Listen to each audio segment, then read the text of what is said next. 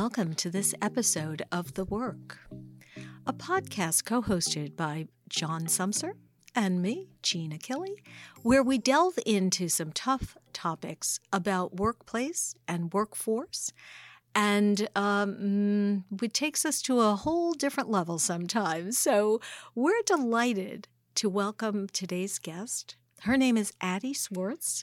She is the CEO and founder of reacHIRE in Concord, Massachusetts. And Addie, I want to say thank you for joining us. But most important, I'd like our listeners to know who you are and a bit about reacHIRE. So tell us a bit about your background and what led you to start reacHIRE, which has a very interesting mission that I think our listeners will find fascinating. Well, first of all, thank you so much, Jean and John, for having me today. I'm looking forward to having this conversation. When I think about my journey, I think about the deep passion that I've had to really transform how work and life fit together for women. And I've done that for basically 3 decades. And, I started my first company as an entrepreneur when I was on maternity leave with my first child. And that company, Bright Ideas, was all about creating a opportunity for women who were tech savvy and suddenly at home with their first or second child, looking for alternatives to keep their skills up, to still have a career and be more flexible. That was in the early 90s, before we had the internet, before we had work from home, which was never an option. It was never an option, right? And that really was, very novel. And the concept was to leverage, tech-savvy moms to educate and sell educational software to parents and teachers and schools, and kind of get them on the sort of technology wave way back when. So I started that company from scratch, from a spare bedroom when my daughter was 3 months old, and was lucky enough to sell it to a division of Pearson Education 6 years later. So very excited about that. But I ended up having 2 daughters, now 3 companies. Wow. And this notion of how do women fit careers into life, and however way it fits them.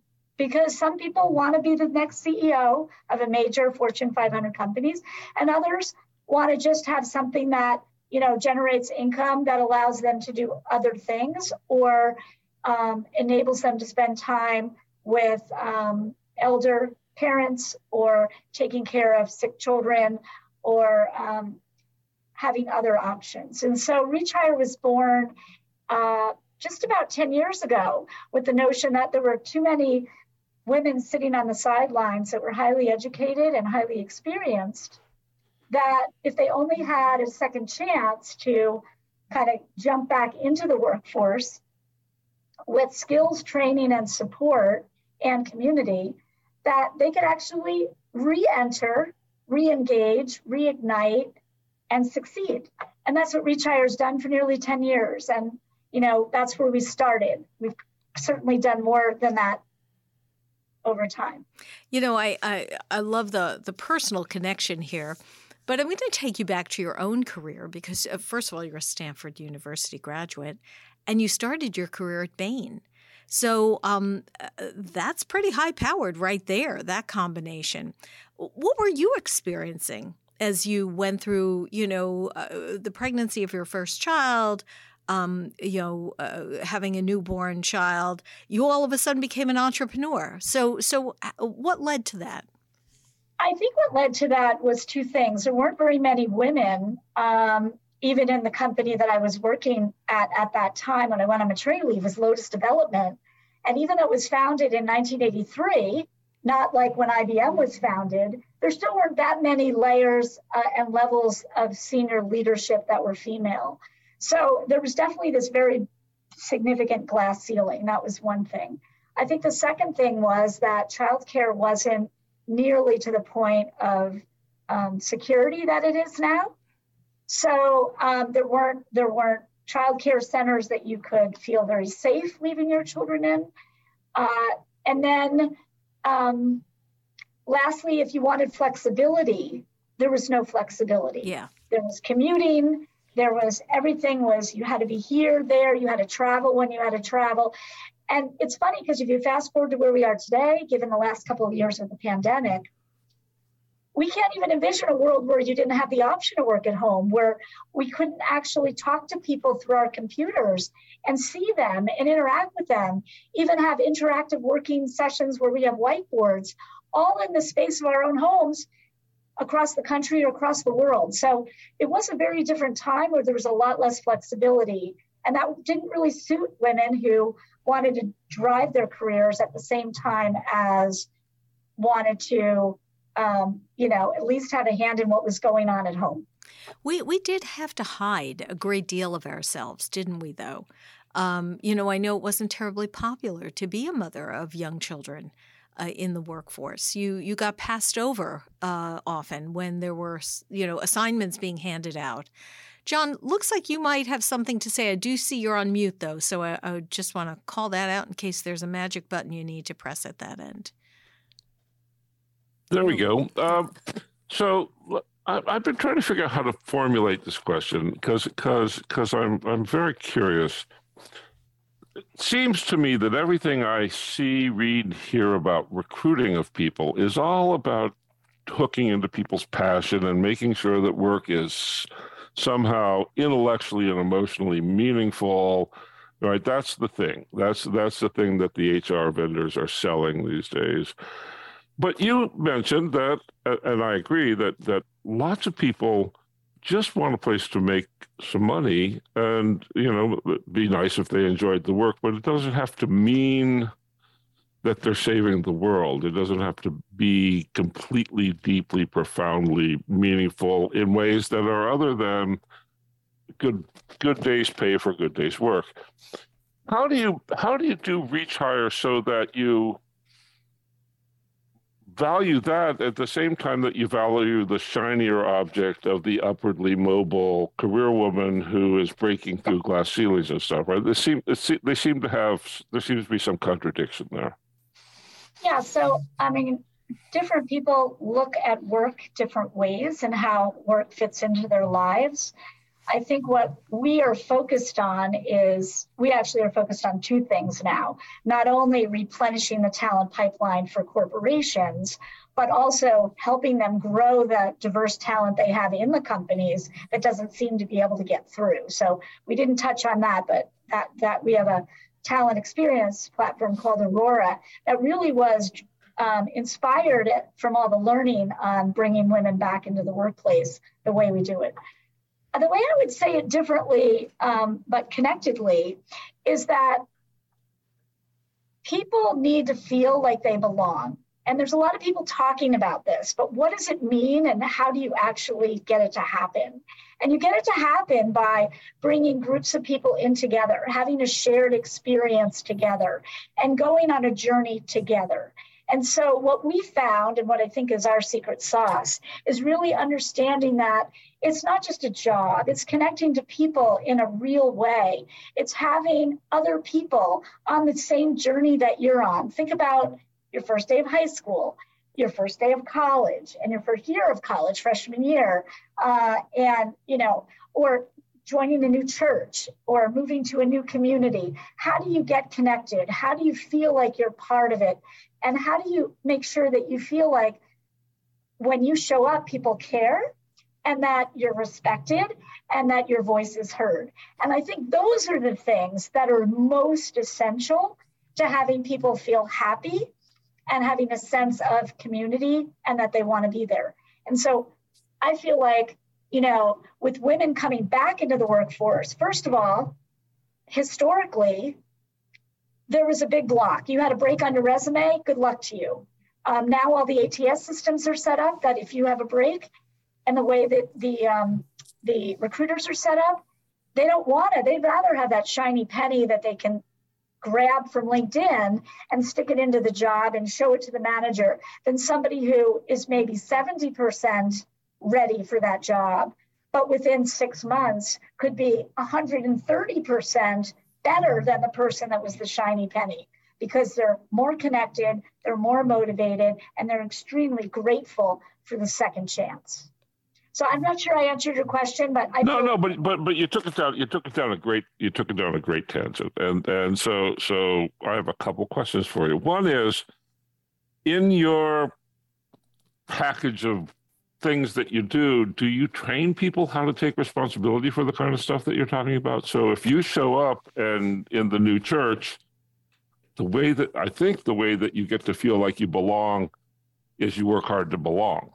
And that's different than a lot of what you hear in HR these days, which is it's the company's responsibility to make you feel good.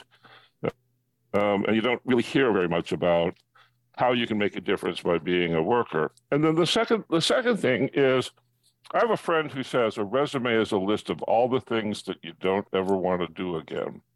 And I think that's pretty good.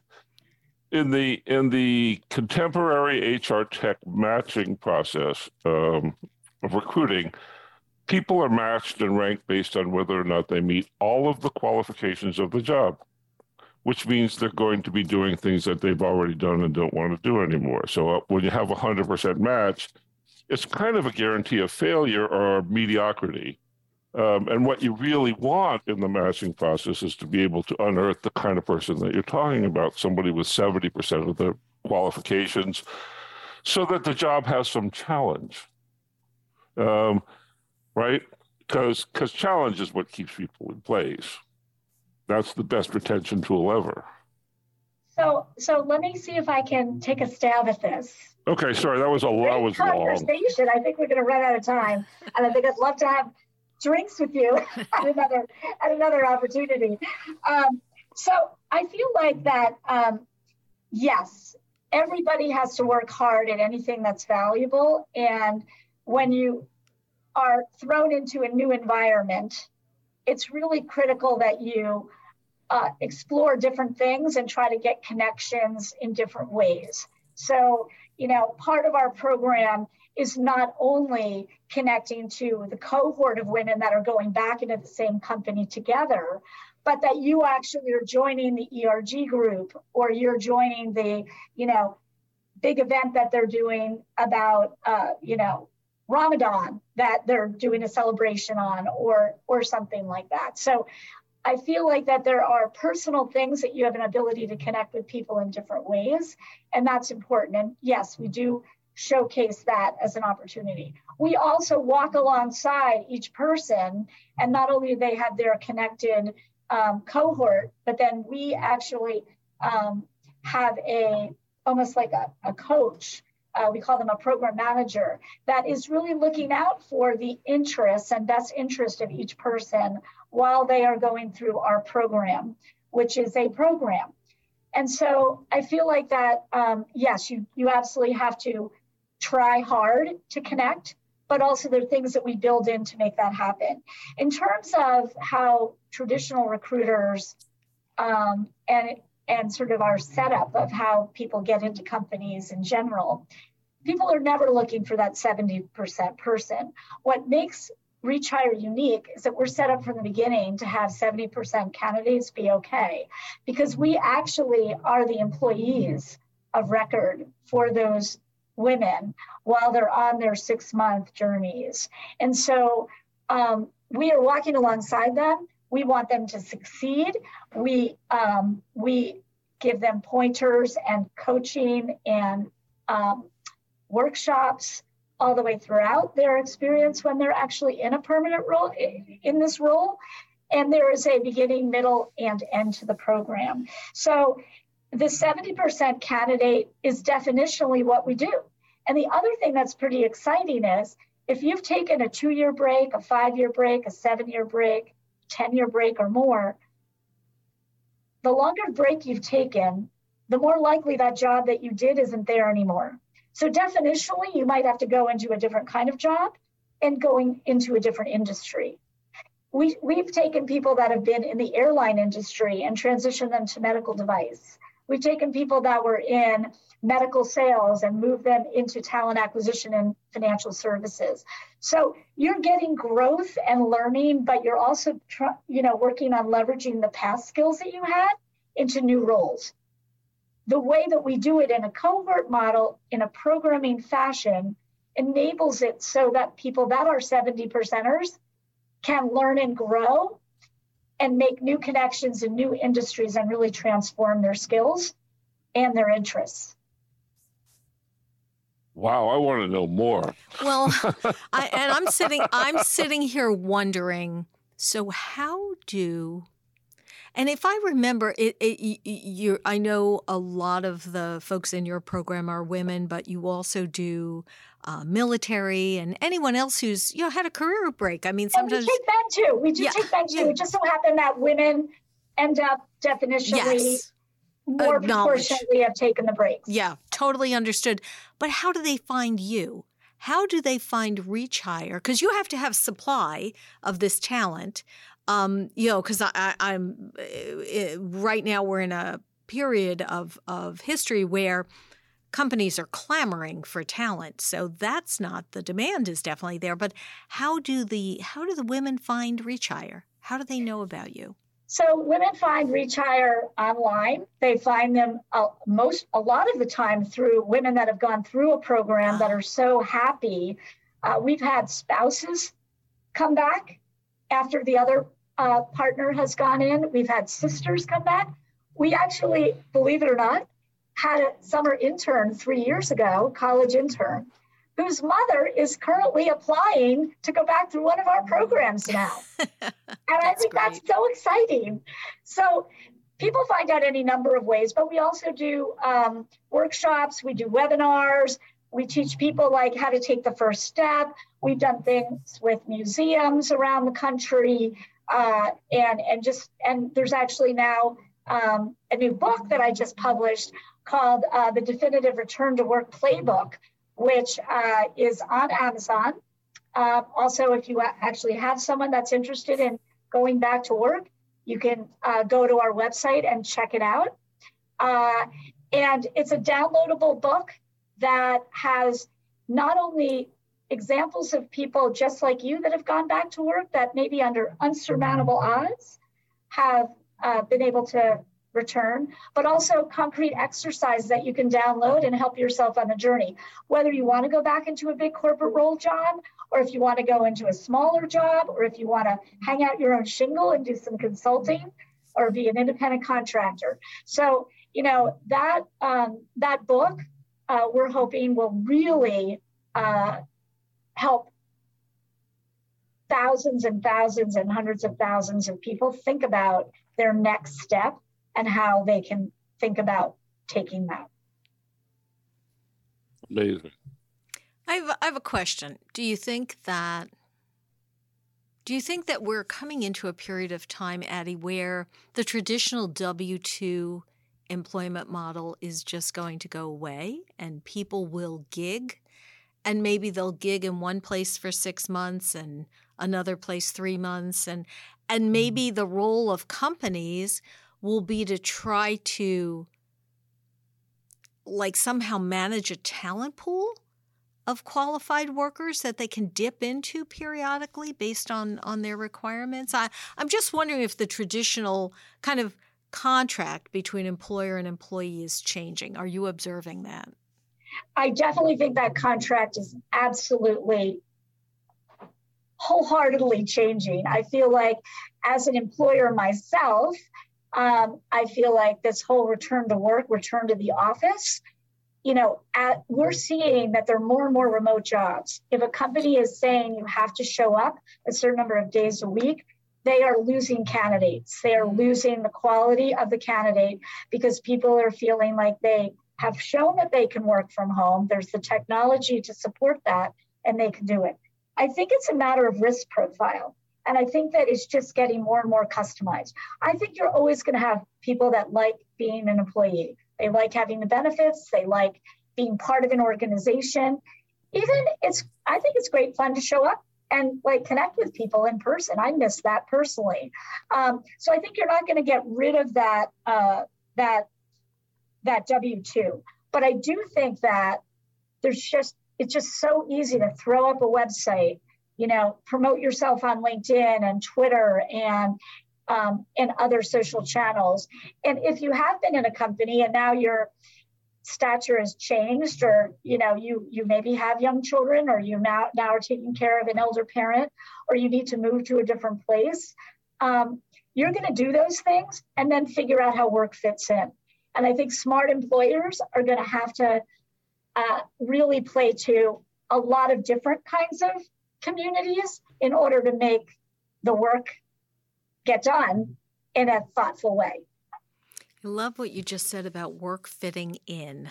I don't think John, I wonder what you're thinking about that. I mean, I think, work kind of consumed us, at least throughout our careers. And now the idea of work having to fit into our lives. So companies, employers have to think very differently about how they engage us in a way that work fits in and gets done, but they still respect our lives. What are your thoughts, John? Well, I'm not sure that's that new. I'm not sure that that's actually that new. The world that we are coming out of is a hierarchical world. And the stories that you hear about careers are about people moving up the ladder, but it's a pyramid. So only 1 in 10 or 1 in 20 actually get to move up the ladder. And that's part of the problem with the way HR sees what a career is it's modeled on the experience of 5% of the workforce. The 95% of the workforce are on bowling teams. They go to church, they sing in bands, they do clogging, they fish, they hunt. They do all of this stuff. Why do they do all this stuff? Because job enables them to do it. And so they do fit work in. They have been fitting work in, and they wonder who the nutcases are who think you're supposed to get a lot of meaning out of the job. It's the lucky few who get to really do what they love to do and go hunting.